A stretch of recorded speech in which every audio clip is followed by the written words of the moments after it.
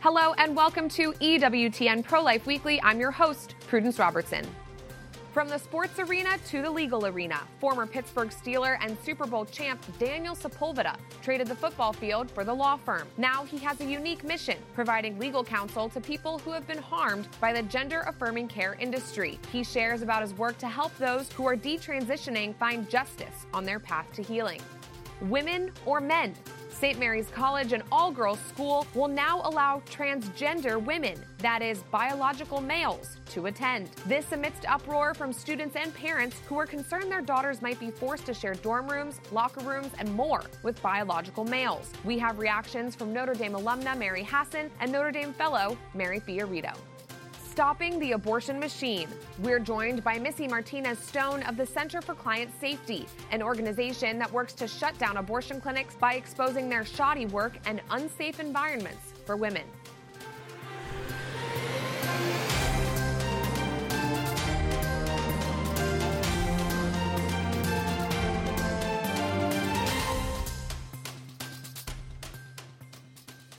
We kick off our show with a difficult topic, gender dysphoria. Many who struggle with this disorder and choose to undergo surgical procedures often regret their decision. And one law firm based in Dallas, Texas, Campbell Miller Payne, is dedicated to helping those who have fallen victim to the gender-affirming care industry. They're a team of 4 men, and one of them came to the firm via quite the unconventional path. Daniel Sepulveda is a Super Bowl champion, having formerly played for the Pittsburgh Steelers. He was also awarded the title of All-American during his college ball career at Baylor University, and he joins me now. Daniel serves as counsel at Campbell Miller Payne. Daniel, thanks for being here with me. Let's kick it off at the start of your journey into this work. What moved you to leave your esteemed, successful football career and get into law? Well, injuries put directly, but at the end of the day, I feel strongly convicted it was God's leading and guiding. My parents have told me more than once, boy, Daniel, when God guides you in the bigger decisions in life, he seems to speak very, very loudly. That was certainly true of my football career. And then considering my shift from football to the practice of law, it's no exception. After football, I decided to attend law school. And I did so at SMU, and then was privileged to take a job at Norton Rose Fulbright, a large international law firm here in the Dallas office, doing corporate finance of all things. And then after 2.25 years of doing that, was fired for not taking the vaccine under a mandate, which is another story for another time, wow. I'm sure. Mm-hmm. But kicked off this season of searching for my next sort of vocation, and I felt strongly about doing something that I felt passionate about. Right. And so in praying about that and trusting God for the next thing, on the heels of that, I go to lunch with Jordan Campbell, one of the founding partners of this firm. And after communicating to him some of the things that I just sort of highlighted there as I was thinking through that, he says, okay, my turn. Let me tell you what God's been showing me. And he pitches this idea of the firm that he has. And as it turns out, that lunch meeting with Jordan was a year ago today. So I've been with the firm now for a year. And as Jordan pitched it, I just felt my heart drawn to it. Wow. I mean, how could it not be? The statistics that you share and the research that he had delved into and that I started digging into in depth just shows some serious consequences for some vulnerable folks who my heart was drawn to. And so I had previously expressed while I was in law school to Jordan, in fact, that I had no interest in ever litigating. But as he pitched this to me, I felt the Spirit of God prompting me to jump on board. And so I was all over it. Wow. Well, and yes, your firm really is filling a gap. These people often are left without help. Talk to me about your work at Campbell Miller Payne. It's a unique mission. You're helping people who are detransitioning and going through so much change emotionally, mentally, and of course, physically. Yes, the mission at the firm is our clients. We are here for them. We're here to help them assert their legal rights and to pursue justice. Of course, each of them are individuals and they have their own stories, but generally speaking, they were vulnerable, distressed, depressed, anxious, had any other number of mental health comorbidities when they sought help from medical professionals. And on the basis of a few meetings, maybe just one in some cases, they're put on a path of medicalization, which includes potentially sterilizing puberty blockers in some cases, cross-sex hormones, and even to the point in some cases where their healthy body parts are removed, all in the name of providing medical care for mental health issues. It's very sad. So the mission of the firm is to help them pursue justice. At the same time, we're here to communicate to them that they still have dignity, that they are infinitely valued and deeply loved, that while their bodies are significantly harmed, they are more than flesh and bone. And so we count it a real privilege to be able to deliver that message alongside helping them assert their legal rights. And so directly, that's what the mission of the firm is. Indirectly, we hope that in doing that, we can inject the accountability that our tort system is based on. Our tort system in this country is meant to affect behavior change. So we hope that as we adjudicate these cases and help our clients pursue justice, that'll do a great deal to start affecting that change in this particular practice. Right. And Daniel, we have just about a minute left, but I want to ask you about a study that's been touted by the Associated Press. It claims that only about 1% of people regret transitioning. Is that true? It seems like every day more people are coming forward with stories of regret. I'm thinking of Chloe Cole, Ollie London, just to name a few. Yes, very quickly. It's impossible to know how many detransitioners there are. I can tell you this. We launched the firm in April of this year, and to date, we have interviewed almost, if not more than 50 potential clients. That's on the basis of word of mouth and some of our public media presence. And that's more than 1.5 potential clients per week. So I think anyone who asserts that this is a rare person out there, a detransitioner, as they're sometimes called, I think is misguided. Absolutely. Well, Daniel Sepulveda, thank you so much for joining us. We'll have to have you back again soon, of Campbell Miller Payne. God bless you and your work. Sounds great. Thank you. Some unfortunate news out of St. Mary's College in Indiana, the launch of a new policy that will allow transgender women, that is men presenting as women, to enroll at and attend the historically all-girls school. St. Mary's is the sister school of Notre Dame University, located just across the street. The decision was made by the school's governing board. The new policy outlines that they will accept anyone whose sex is female or who consistently live and identify as women. There have been spirited calls for the school to reverse the policy.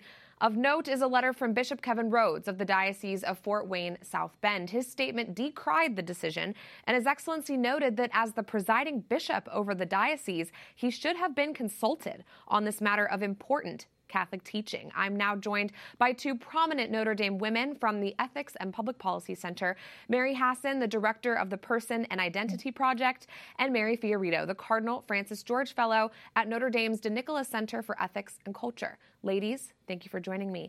Mary Hassan, let's kick it off with you. Notre Dame is your alma mater. I'm sure you spent plenty of time with the girls from St. Mary's, with it being so close by. Did you ever think such a policy would be instituted there? Absolutely not. And I think it's really ironic because St. Mary's prides itself as being a place to empower women. And yet this is a gross betrayal of women, the students who are there, the alums, the faculty, but more importantly, perhaps a betrayal of its Catholic mission and its mission to educate women. Absolutely. And Mary Fiorito, you have college-age children, and I understand your daughter had considered attending St. Mary's, but what are you thinking now as her mother? Yeah, so my daughter, in fact, has an outstanding application into St. Mary's. It is one of the schools she has applied to for the fall. And I have to say, just as a parent, both my husband and myself now have some really grave concerns. One of the reasons we looked at St. Mary's is because we believe that single-sex education, particularly for women, has a very valuable role and winds up shaping and empowering empowering women, as Mary Hassan pointed out, is actually in the St. Mary's charter. Their mission statement is to empower women. But now, I'm concerned about my daughter possibly sharing private spaces like a bathroom or a locker room with someone who is a biological male. Right. Any parent who is trying to create a safe space for particularly a young girl wants to make sure that wherever she will be, disrobing or showering or in any other kind of position where she is vulnerable, that there will only be women present in those spaces. Yeah. Right. And Mary H., you're an expert on the impact of transgender ideology on our culture. How do you predict this will impact the rate of abuse on campus? I mean, biological girls can't be too excited about potentially sharing these dorm rooms and locker rooms with biological males. Yeah, so it creates a safety risk, that's for sure, because one of the problems with policies like this is the schools will not tell the other girls or the other students or their parents which students might be male presenting as female. So one of the questions, if I were a parent who was looking at this school, is I would want to hear from the university, are you going to be enrolling or rooming girls with a male student without their knowledge? Are you going to be allowing these males who might identify as women to shower in the same bathrooms, to use the locker rooms? Because all of those things are gross violations of women's privacy, but really disempowering women, because it says to the women, your privacy doesn't matter. Your safety doesn't matter. Your feelings don't matter. What matters most to the university, apparently, is this sense of distorted sense of inclusivity, which is really just walking away from their Catholic identity, which should start with the truth about the person. We're created male and female. Right. And it's so alarming that they would keep such important information from the parents of these girls. Mary F., what's your reaction, shifting gears a bit, to Bishop Rhodes' public statement on this? I'll read just a short quote from his letter. No doubt St. Mary's College desires to promote love, inclusion, and acceptance within the community, but it does not do so authentically when it separates love from truth. Your thoughts? Well, first of all, I have to say that I certainly join Bishop Rhodes in expressing disappointment that as the ordinary of the area in which St. Mary's College is located, meaning he's the bishop that has the episcopal responsibility for the Catholics in that area, he wasn't even consulted about this. And, when we act as a Catholic institution, we have to keep in mind that decisions certainly of this magnitude, they don't just affect the institution and the students who attend it. It affects everyone in the diocese. And so the very fact that he wasn't even consulted, I just find incredibly troubling.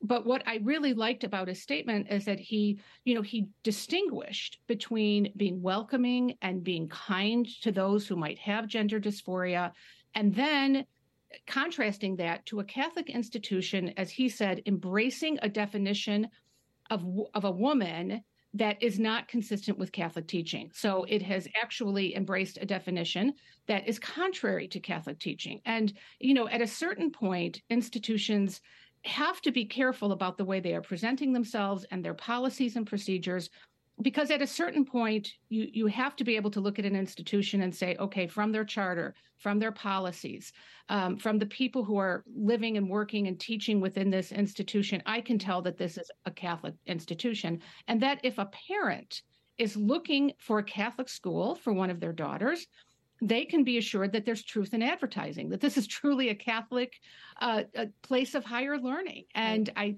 think when we get into these things, decisions that are made privately that impact the Catholic identity specifically, and the ordinary isn't even given the courtesy of a heads up that this policy is going to change. And he apparently found out about it reading in the newspaper, which just is an inappropriate relationship to have with the bishop of the local diocese. I think that does not speak to transparency, and it doesn't speak to clarity either to the again, any Catholic parent looking at this particular school for one of their children, but even more broadly to other Catholic institutions. At what point do they decide for themselves what Catholic means? Yeah, that's pretty appalling. And Mary Hassan, I'm curious, I know that you're tracking what's going on this gender ideology front in schools across the nation. Do you think that this is a trend that we're starting to see, that all girls schools, which maybe there aren't a lot of them across the nation anymore, but they do exist. Is this a concerning trend to you? Do you think we're going to be seeing this more? Oh, we absolutely are already seeing it. So a number of the associations, educational associations of girls' schools, private schools, things like that, have already made those decisions to allow anyone who identifies as a woman to come in. And we have seen other Catholic universities or schools make these similar decisions. And so one thing I would say about St. Mary's, too, is that I think this is really the latest step in what has been a steady drift away from an authentic grounding in Christian anthropology, because we can see that with some of the clubs that they have already, some of the activities that they've allowed to go on in terms of promoting LGBT. So I'm not entirely surprised that they didn't consult the bishop or that they have gone in this direction, but I don't think it's going to serve them well. Yeah, that's helpful. I think parents are not going to want it. Yeah, I could not agree more. And I'm so grateful that you both could join us today, Mary Hassan and Mary Fiorito. Thank you for speaking up about this injustice and for joining us today. God bless you. And now for more news moving our nation. First up, here on Capitol Hill, Senator Tommy Tuberville has shockingly ended his pro-life blockade on military nominations. The news comes after almost a year-long holdout championed by the senator from Alabama, who has refused to approve the promotions of hundreds of military officials by the Senate. He did so in protest of the Pentagon's extreme policy that forces taxpayers to cover the costs for servicewomen who want to travel out of state for abortions. Tuberville announced he would maintain the holds on just 11 higher-ranking service members, 4-star generals. The reason he removed the hold on so many others? Tuberville told reporters this week that he and the Democrats had reached a draw. He also expressed disappointment that other Republicans didn't stand by him during these 11 months. American taxpayers are going to have to pay now for something to do with abortion, which is illegal. They're destroying our military. They're not doing what's right. I even had Republican senators come after me that got very personal. The Senate moved quickly to confirm hundreds of military personnel just hours after Tuberville's announcement, but he explained the impact that holding back those 11 4-star generals will still hold. I'm not done. I'm still holding the 4 stars. Everybody said, why are you holding 4 stars? They're the ones that make decisions in the Pentagon about our military. And the country marks the passing of Sandra Day O'Connor, the first woman to serve on our nation's Supreme Court. Though appointed by President Ronald Reagan and considered a moderate conservative, she joined 2 other justices in authoring the decision in Planned Parenthood versus Casey, the high-profile case that upheld the decision in Roe versus Wade. Kevin Walsh, a professor at the Catholic University of America, explains how O'Connor played a role in convincing fellow Justice Anthony Kennedy, also appointed by Reagan, to uphold Roe. It looked like things might be different in 1991, 1992, because Justice Thomas had joined the court. And if you put together Justice Thomas with the other justices on the court, it looked like there might be 5 for overruling Roe. And it looks like O'Connor's role in some ways may have been to peel off Justice Kennedy from what seemed like his earlier inclination to overrule Roe versus Wade. O'Connor died on December 1st. A private funeral service will be held in Washington, D.C. later this month. And a new report says dozens of abortion facilities shut down after the overturn of Roe versus Wade, 42 to be exact. That's from a group that calls itself the Abortion Care Network. They claim to track every independent abortion business in the United States. Smaller independent abortion facilities are not connected to larger organizations like Planned Parenthood, but they carry out the same fatal practices, including hormone therapy and surgery to change someone's sex, or so-called gender-affirming care. Coming up, a team of pro-life investigators helps put these abortion facilities out of business for dangerous malpractice. We spoke to Missy Martinez-Stone, the president and CEO of the Center for Client Safety, about how her team works to end abortion one facility at a time. We have that interview for you next.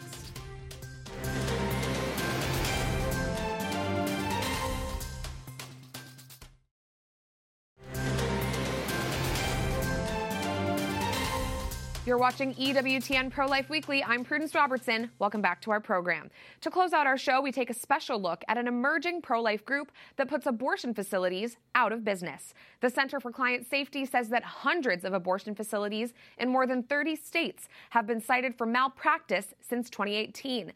This pro-life group's mission? To make sure every single one is held accountable.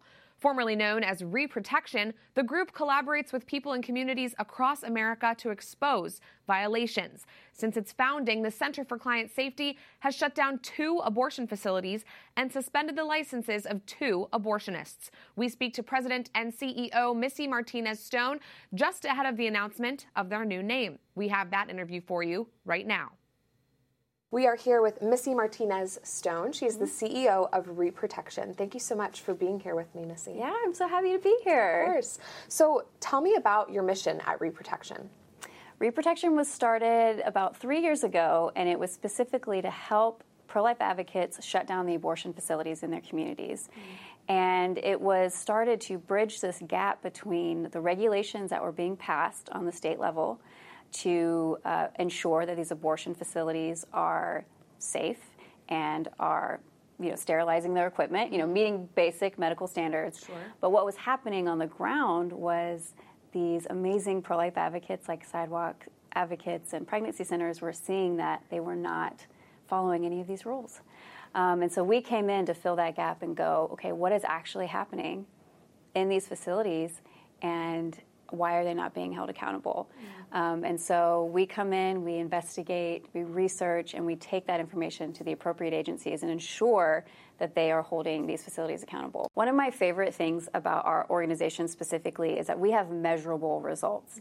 And we can see our work in the fact that we have shut down 2 abortion facilities permanently in the 2.5 years that we've been in full operation. But we've also helped stop 2 Planned Parenthoods from opening in upstate New York, and that was about zoning. Wow. And we have got cases all over the country, but we can see the measurable impact and the fact that 2 cities in our nation do not have abortion facilities anymore. And that, in turn, is protecting women and it's saving children. Obviously, the work that you do to shut down these clinics is so closely tied to these people who are on the front lines every day, out on the sidewalk. Talk to me about how you've collaborated with Sidewalk Advocates for Life since your founding. Lauren Muzica and her team were some of the earliest believers. I mean, as soon as we came out and said, we are here to help you, to be a place that you can bring these reports in a way that honors the woman's experience, that protects her privacy. We're not using media, which is very different from a lot of other pro-life groups. And not to begrudge them, that's just the way that they choose to handle it. But in the past, it's been we hear these stories and then we go to the media. And so it's created a difficulty for sidewalk advocates and pregnancy centers because these women are not comfortable, being publicized in that way. And so we said, okay, we're going to create a safe place that honors patient privacy where you can bring this information because they were getting calls. Lauren called me and said, I'm getting calls asking, I'm seeing these crazy things. I'm hearing these, and I don't know what to tell them. And I said, okay, well, we can now be your place to go. And it turned into this beautiful relationship of we need them and they need us. Like they need that safe place to take that information that they're seeing, but we also need them because without the eyes and ears on the ground, we have no way of figuring out, how these abortion facilities are breaking the rules. Right. And so it's turned into this beautiful coalition. We talk probably every week. Same with Heartbeat International, Support After Abortion, where they refer to us any cases that they hear, any illegal activity, and then we provide that service to them and say, if you need a place to report, we'll take those cases, we'll investigate it. You get back to sidewalk counseling. I would be a terrible sidewalk advocate, and I know that about myself.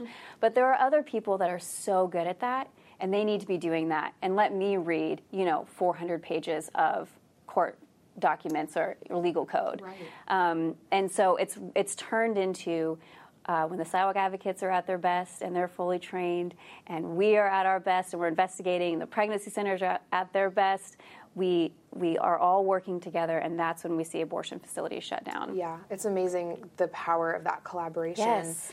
Missy, you mentioned these sidewalk counselors are your eyes and ears. Yes. For someone who might be kind of new to sidewalk counseling, what are the things to look for outside of these abortion clinics? Because some of them are so closed off and private. You know, they'll have an escort bring the women in, and you have to stand 20 feet away from these clinics. So what should people be looking for? I mean, we have had situations that are so glaringly obvious because women have come running out of the facility screaming, call 911, or women have left in obvious physical distress, and the sidewalk advocates were the ones who actually called 911 when the abortion facility did not. And so there are really obvious cases like that. Like, if a woman seems like she is in distress and the abortion facility is abandoning care for her. Sure. We hear those kinds of cases. But other than that, it's really the conversations after the abortion. So if they're outside while the women are leaving, sometimes these women will disclose information to them about their experience, how badly they were treated, their vitals weren't being monitored, they didn't feel fully informed going into the decision. They were put in a room with 10 other girls and given the pill all at the same time. And so sometimes these women are leaving and they're so distraught about their experience that they'll talk to the sidewalk advocates or they'll talk to the pregnancy center and say, this was not okay. And that's where they go, hey, there's a group that can advocate for you and for your safety, and we can hold them accountable for that. And so it's just really anything that sounds illegal or unethical, it probably is. Yeah. And we can take that time to determine, what next steps need to be taken. Missy, you mentioned abortion pills, and obviously this is another front that we're facing now. States like California are stockpiling abortion pills. Some abortion clinics are remaining open just to dispense pills to women. They're not doing surgical abortions, but they're doing abortions by pill. How is reprotection navigating this part of the fight? The entire pro-life movement is having to adjust a little bit, post-Dobbs, post the reversal of Roe versus Wade. Right. It created a new frontier for us, right? And a big part of that has been, some states have made abortion illegal, except for some very, very specific cases. But it's created this black market of abortion pills. And, states like California, Illinois, New York, they are advertising, come to our state and get an abortion. Right. But at the same time, they don't regulate their abortion facilities at all. Like the health department has no jurisdiction over their abortion facilities. So to me, that's just a situation just waiting for abusers to take advantage of, right? But the real issue has become the mailing of abortion pills to these women that have not seen a physician, that have not been checked for risks, that are taking these pills when they're too far along or they're past FDA recommendations to take it, and there's no oversight. And the abortion industry has gotten so desperate to keep abortion pills accessible that they've removed every safety guideline. And who's paying the price for that? It's the women that are having complications. Right. And so what we're doing is we're working with states right now to figure out, okay, what is on the books? What can we enforce? How can we make distributing the abortion pill illegal in these states? Or, this is the whole conversation that the National Pro-Life Movement is having is how do you regulate this? And it's really hard. But for us, it's looking at complications. When women are going to the ER, are the hospitals reporting these complications? Like, can we get that hard data and show this is dangerous and needs to be regulated? And so we're all trying to figure this out and do it quickly and in a way that is protecting women from the abortion industry. Well, Missy, thank you for pioneering this important facet of our movement. It's so important, and I'm so glad we got to learn more about it today. Thanks for joining us. Yeah. That does it for this edition of EWTN Pro-Life Weekly. I'm Prudence Robertson. Don't forget, you can find us at EWTN Pro-Life on all social media platforms, X, Facebook, Instagram, we're there. And if you're interested in more news from our nation and world, go to EWTN.com/pro-life and sign up for our newsletter, The Pro-Life Pulse. Remember, life is a gift. Your life is a gift. Happy Advent and God bless.